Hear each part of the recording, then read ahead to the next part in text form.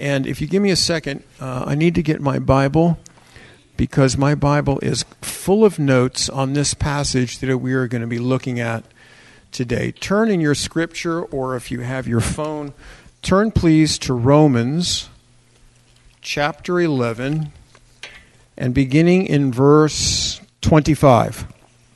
Romans chapter 11, beginning in verse 25. This is the final message on Romans 9, 10, and 11, what you might call Israelology, or the theology of Israel. You may remember that Romans 9 talks about Israel's past and God's burden for Israel. Romans 10 talks about Israel's present and God's prayer for Israel. Romans 11 talks about the hope that all Israel will be saved, and talks a little bit about the future. But this message, which culminates this section, I want to entitle it The Fullness of the Gentiles. The Fullness of the Gentiles. How many of you have ever heard somebody preach on the fullness of the Gentiles? Let me see a show of hands. Keep them up. High. Okay. In that preaching, how many of you have heard it said that all Israel will be saved when the last Gentile comes to faith? I'm here to suggest this morning that that is erroneous. So let's pray. No, I was just kidding with you. Just want to make sure you're awake. What are the three most important things in real estate? What are the three most important things in understanding Scripture? Context, context, context, which is location, location, location. This section of Scripture, and specifically Romans 9, 10, and 11, and specifically this last part of the 11th chapter of the book of Romans, is all in the context of the relationship between Jews and Gentiles and God's plan. It is not talking about individual Jews or individual Gentiles. It is talking about the Jewish people as a nation and the Gentiles as other nations. As a matter of fact, the Hebrew word for Gentiles is goyim, which just means other nations. According to the Lord, according to Scripture, there are only two kinds of people in the world: Jews and everybody else. We are badly outnumbered. So let me read with you beginning in verse 25. And I'm going to go through this verse by verse. I will tell you that I don't have a written out sermon this morning because there is so much here. I started writing it out, and then I started going back and crossing it out, and then I started going back and rewriting it, and I said, Lord, you're just going to have to help me with this as I speak about it this morning. There's too much here for me to go over in the next 35 or 40 minutes, but there is enough that I have to say, I believe, to wet your whistles and engage your appetites, that you will take this section and reread it. You will take this section and meditate upon it, chew upon it, and you will see if what this humble rabbi in front of you believes this says is in fact true. And I invite your correspondence. I invite your emails. I invite your thoughts after this message. Just don't make me look too stupid. For I do not desire, brethren. Who's the brethren that Paul is speaking to? A predominantly Gentile church in Rome. I do not desire, brethren, that you should be ignorant of this mystery. What do we know about mysteries in the New Covenant Scriptures? They are revelations of things that were hidden in the Hebrew Scriptures and are now being revealed and hopefully understood in the Brit Hadashah, the New Covenant Scriptures. I do not desire that you should be ignorant of this mystery, lest you should be wise in your own opinion. In other words, lest your pride should get the best of you. Lest you should think that you figured this out all on your own without understanding the underpinnings and the foundations that are found in the Tanakh, the Hebrew Scriptures. Lest you should be wise in your own opinion that hardening in part. Say that with me. In part. Oh, that wasn't loud enough. In part. God is not finished with the Jewish people. Despite what the majority of the liberal church in the world and the United States believes, God is not finished with the Jewish people. Hardening their hardened hearts, their opposition to their own Messiah, has come in part until, which means something's going to change in the future, the fullness of the Gentiles has come in, and so all Israel will be saved. As it is written, the deliverer will come out of Zion. He will turn away ungodliness from Jacob. For this is my covenant with them when I take away their sins. To which I ask this question. Is God really waiting for the last Gentile to come to faith before all Israel is saved? I mean, just think about it. Does that make sense? That seems to be too small of an understanding for the God that we serve. Too small of an understanding for the God who created everything that was ever created through His Word and by His Spirit. Too small to understand what the role of the Gentile nations are as part of God's plan. In other words, the fullness of the Gentiles means that they will come into the full understanding and acting out of God's plan for them. That'll tweet. You can repeat it. What is God's plan for the Gentiles? Well, let's go back. Romans 11, verses 11 to 15. The Gentile Commission. I say then, have they stumbled that they should fall? The they refers to the Jewish people. The stumbling refers to their rejection of the Messiah. By the way, the Messiah never rejected them. They rejected him. And we're talking about Israel as a nation, even though thousands of Jewish people in the first century believed in him. Have they stumbled that they should fall? The fall, meaning that they would reject his salvation. And then Paul answers his own question, certainly not. May God forbid. It's a double negative in the Greek, which makes it doubly emphatically, no! But through their fall, in order to provoke them, the Jewish people, to salvation, Messiah has come to y'all. Y'all who are the Gentiles. Go figure God's plan. He creates a people group out of covenantal promises to Abraham, Yitzchak, Yaakov, Abraham, Isaac, and Jacob. In that way, he ensures through which line the Messiah would come, even though he also blesses Abraham's other son, but he is not the son of promise. He gives to them the Torah, the temple service, sacrifices, all the things that are mentioned in the Scripture. He brings the Messiah through them just so the Jewish people as a whole could reject him, so that now he and his message and his word and his good news could go to the nations, the Gentiles. But what is the responsibility of the Gentiles once they've received the Jewish Messiah? It's to provoke Jewish people to jealousy. And I believe with all of my heart that until the nations of the world who are believers, until they fulfill their God-given biblical mandate and mission, then the fullness of the Gentiles will not happen.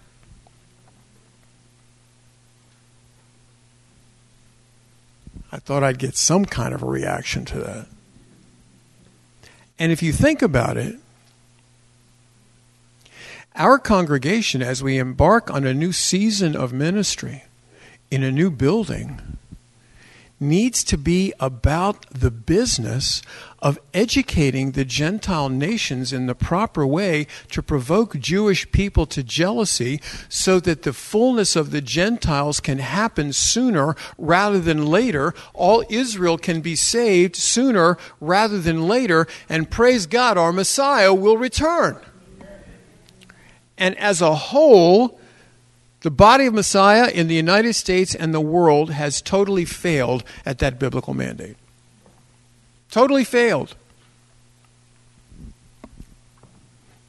You know, we announced last week, Scott announced and we've announced further that Chosen People Ministries has been blessed to have Janet Chayette join us on staff. One of the things that Janet is going to do is she's going to be inviting, when we get to the new building, local pastors to come and have coffee with moi and her, so we can talk to them about the necessity of the quote-unquote church, the Gentile body of Messiah, to understand their God-given role of provoking Jewish people to jealousy and how to do that. You don't do it by thumping a Bible in their face. You do it by making them understand how you have been given the gift of life. And by the way, that gift of life was first offered to you. Would you like me to tell you about it again? I speak to you Gentiles, Paul writes in verse 13, inasmuch as I'm an apostle to the Gentiles, I magnify my ministry, I glorify my ministry, I expand my ministry, if by any means I may provoke to jealousy those who are my flesh and save some of them. I want to ask a very serious question of those of you among us who are Gentile, but also those of you among us who are Jewish. When was the last time you provoked somebody to jealousy of the Messiah that you have? We have an amazing opportunity in our lives, an amazing opportunity in the next season of ministry for Son of David congregation to be jealousy provokers. To be jealousy provokers. Not just to be pew sitters, but to be jealousy provokers.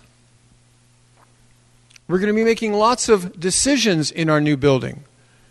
Decisions about what we do, how we do it, where we do it, what day of the week we do it, but all to the point of provoking people to jealousy so that they might see who we have and want him to. Amen? Amen. And so verse 26 says, when the fullness of the Gentiles has come, when the mission that God has given the Gentile nations has finally been fulfilled by the Gentile nations, all Israel will be saved. Why is that important? Because that was God's promise, that he will never forsake or leave his people. Even the nation of Israel gets a second chance. Praise his name. The deliverer will come out of Zion. He will turn away ungodliness from Jacob, Jacob being another name for the Jewish people. For this is my covenant, God says in Isaiah. This is my covenant with them when I take away their sins. When I take away their sins. Verse 28. You think that was interesting? This one's really cool. Concerning the gospel, the good news, they, the Jews, are enemies for your sake. How many of you have sat down and meditated on what that means? I hadn't really till this week because I had to give a message on it. I've read over it many times. Why would the Jewish people be enemies of the gospel for the sake of the Gentiles? Because according to God's plan, they had to reject the Messiah in order for him to come to the Gentiles. Oh, now I'm getting some reaction. But they are beloved for the sake of the fathers. Why would they be beloved for the sake of the fathers?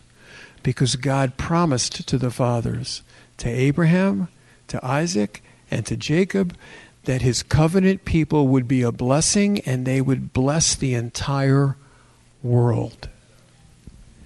Enemies, for the sake of the good news, because it would be traveling to everyone else beside the Jewish people.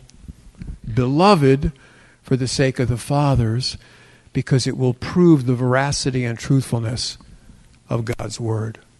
For the gifts and the calling of God are irrevocable. Irrevocable. Irrevocable. Can't take them away. Irrevocable. His call is irrevocable. What is God's call to the Gentile nations? Provoke the Jewish people to jealousy. How are the Gentile nations doing? Not so good. How can the Gentile members of Son of David congregation be doing? Hopefully very well. You see, I believe it's Son of David's job to educate our people, to educate the members here, whether Jew or Gentile, to have enough confidence in the God they serve that they can, without any fear, share Him with whoever God brings in their path. But specifically in regards to this chapter, for the Gentile members of our family, to be able to share Him with Jewish non-believers and provoke them to jealousy so that they may reclaim, get a second chance on the one that they rejected. On the one that they rejected. Concerning the gospel, they are enemies. For your sake, concerning the election, they are beloved. For the sake of the Father, for the gifts and the calling of God are irrevocable. For as you were once disobedient to God, this is referring to the Gentile nations. Besides being disobedient to God, they didn't even know God. As you were once disobedient to God, yet have now obtained mercy through their disobedience. Do you hear the plan again? By the rejection of the Messiah on the part of the Jewish people, by the disobedience to the Jewish people of their own scriptures, the gospel, the good news, Messiah, Yeshua, salvation, has now come to the Gentile nations. As you were once disobedient to God, yet have now obtained mercy through their disobedience, even so, these also have now been disobedient, that through the mercy shown you, they may also have mercy. And you think Carmen didn't pick out her song because she knew I was going to be preaching this message? She didn't pick out the song because she knew I was going to be preaching this message. God picked out that song. Give thanks to the Lord, for He is good, for His mercy endures forever. Mercy to the Gentile nations who didn't even know God until the Jewish people rejected Him, and now He could come to the Gentiles. And mercy to the Jewish people who rejected Him beforehand, but God is a God of second chances, third chances, fourth chances, infinity chances, so that when the fullness of the Gentiles finally comes in, when they live out their biblical mandate to provoke Jewish people to jealousy, guess what happens? God's mercy is shown on all. And all Israel comes to faith. Praise God. Even so, these also now have been disobedient, that through the mercy shown you, they also may obtain mercy. For God has committed them all to disobedience, that He might have mercy on all. I don't understand Him. Praise God. Is there anybody here who claims to understand God? If you did, you wouldn't have to spend time with Him every day asking Him why. Why this? Why that? How come? I don't understand. To which God says, I know. Just keep spending time with me. The understanding goes away little by little by little by little. Now we see through a mirror dimly. But then we will see eye to eye. And then Paul, in verses 33 to 36, sings a heart anthem to God. Paul, in these last verses of Romans 11, stands in awe of the God of creation, stands in awe of the plan of the God of creation, stands in awe of the mercy of the God of creation. It's a song, if you will, to God. Matter of fact, I think I'm going to call up Marty Getz and tell him to write a song about this. Verse 33. Oh, the depths of the riches, both of the wisdom and knowledge of God. How unsearchable are his judgments and his ways past finding out. How many of you know who Jacques Cousteau was? Did Jacques Cousteau travel in shallow waters? No. He went to the depths of the ocean. And when he did, he found out things about marine life that nobody else knew. I don't know about you. I want to get to the depths of the ocean of God's wisdom.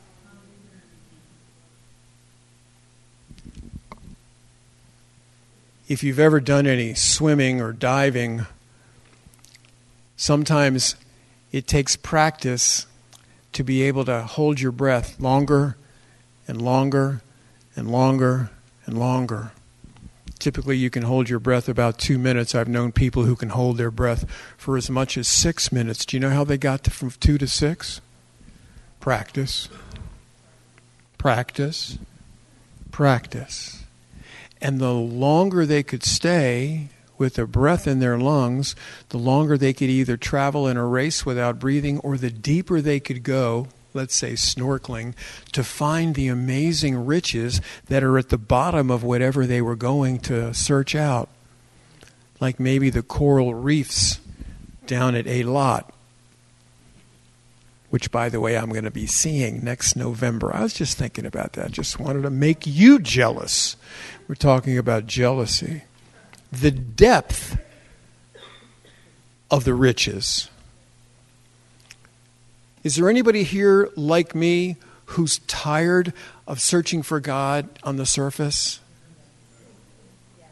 Is there anybody here like me who wants to dig down deep into Him, to know His ways? The depth of the riches, both of the wisdom and knowledge of God.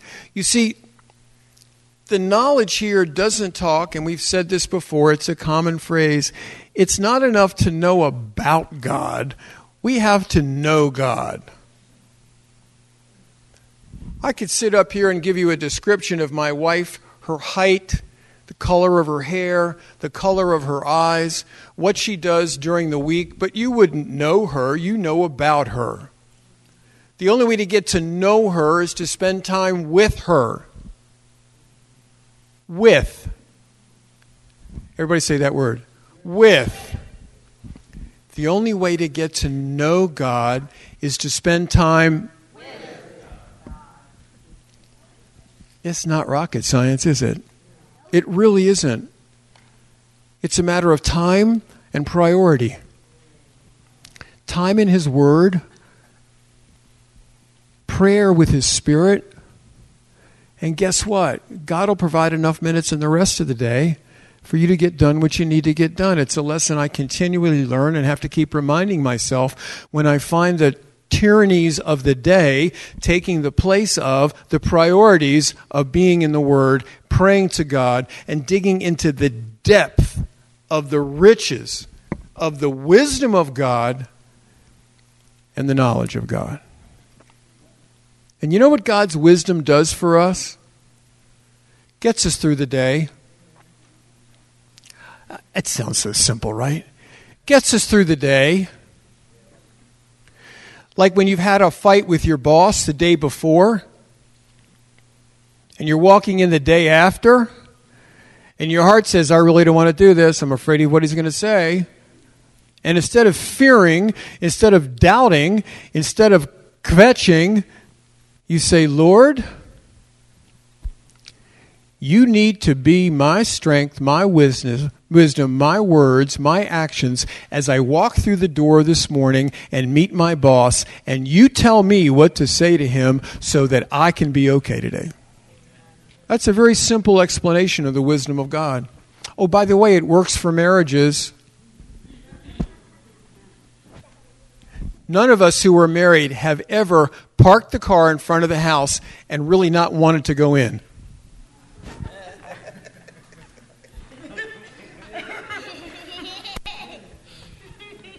Why did this drive take so short? I'm already here. Lord, you need to be the husband right now to walk into this house and to say the right words to my wife.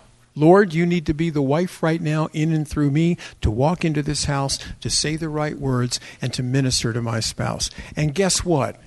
His wisdom works. It's happened to me. More than once. And usually when that prayer is said, guess what comes out of my mouth? The right words. Why? Because they're his words. Lest I be foolish in my own opinion. The wisdom of God. What happens when your child is away from home? What happens when your child is laying in a hospital bed? It's only by the knowledge and the wisdom of God that he gives you the patience and the prayer to see it through. We can't do it on our own. The depth and the riches of the wisdom and knowledge of God. Why does the world keep searching for riches and wisdom on the internet? Why do we keep searching it from the talking heads? Why do we keep searching it from the politicians? It's all right here. It's a living word. The depth of the riches, both of the wisdom and knowledge of God. How unsearchable are his judgments and his ways past and finding out. Verse 34. For who has known the mind of the Lord? Or who has become his counselor?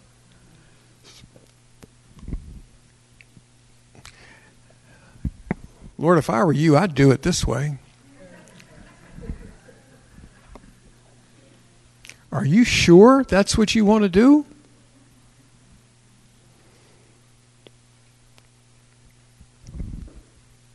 When you think about the mind of the Lord, you know the one word that you have to put in front of everything you do, say, feel, think? Trust. Trust. Because I don't know about you, but God has done stuff in my life that I would never do. Ever. Like getting me fired from a 6-figure job. It was the best thing ever happened to me. Because as soon as I got fired, and as soon as I didn't have any money, I had to sell all the stuff that I bought. And as soon as we sold all the stuff that I bought, I didn't have anything to have anymore. And I didn't have a job. And guess what? All the idols in my life had to go away so I could look to him and him only. Now, I don't know about you, but I'd have picked a different plan. And I don't believe that there's anybody here who hasn't been convicted and perhaps chastened by God. Really? We're all chastened by God. Why? Because he loves us. Who's known his mind or who's become his counselor? God, why are you doing this? Because I love you. Are you sure? It doesn't feel like love. Trust me. Trust me. Trust me.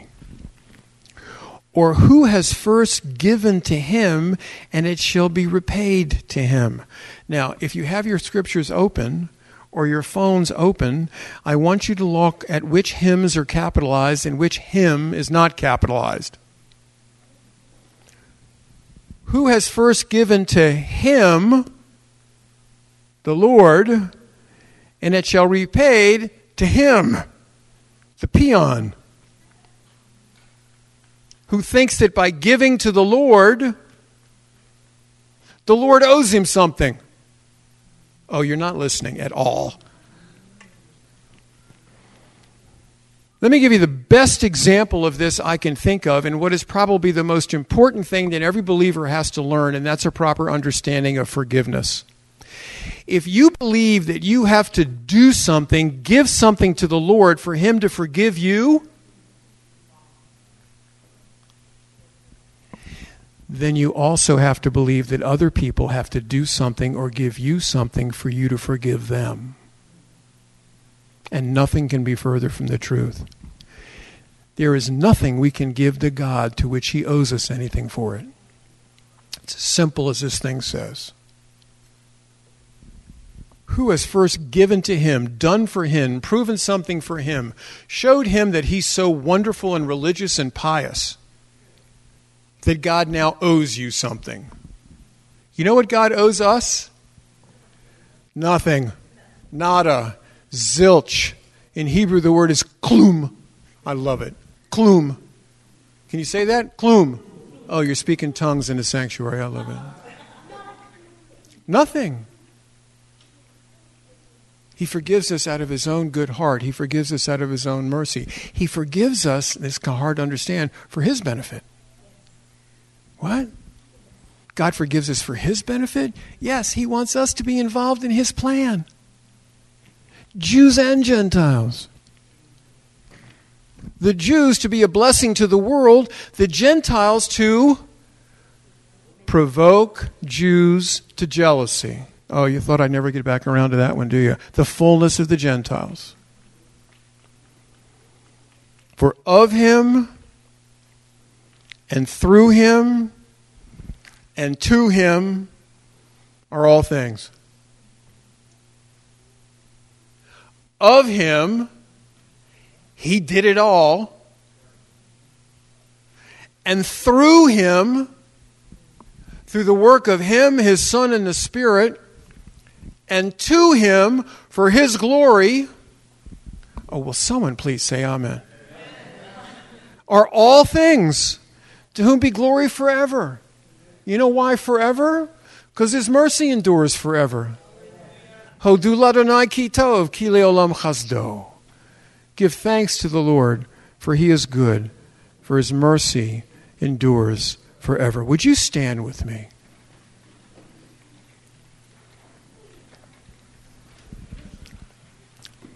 And I want you to just quiet your heart for a minute. And I'm not going to ask for you. I want you to ask for the Ruach HaKodesh to reveal something in this section of Scripture to you that you have never heard before, that you have never understood before. Perhaps it's something that you need to do. Perhaps it's something that you need to understand. Perhaps it's something that you need to ask about. But ask the Holy Spirit. Right now, we'll just take a minute of silence to speak to you this morning.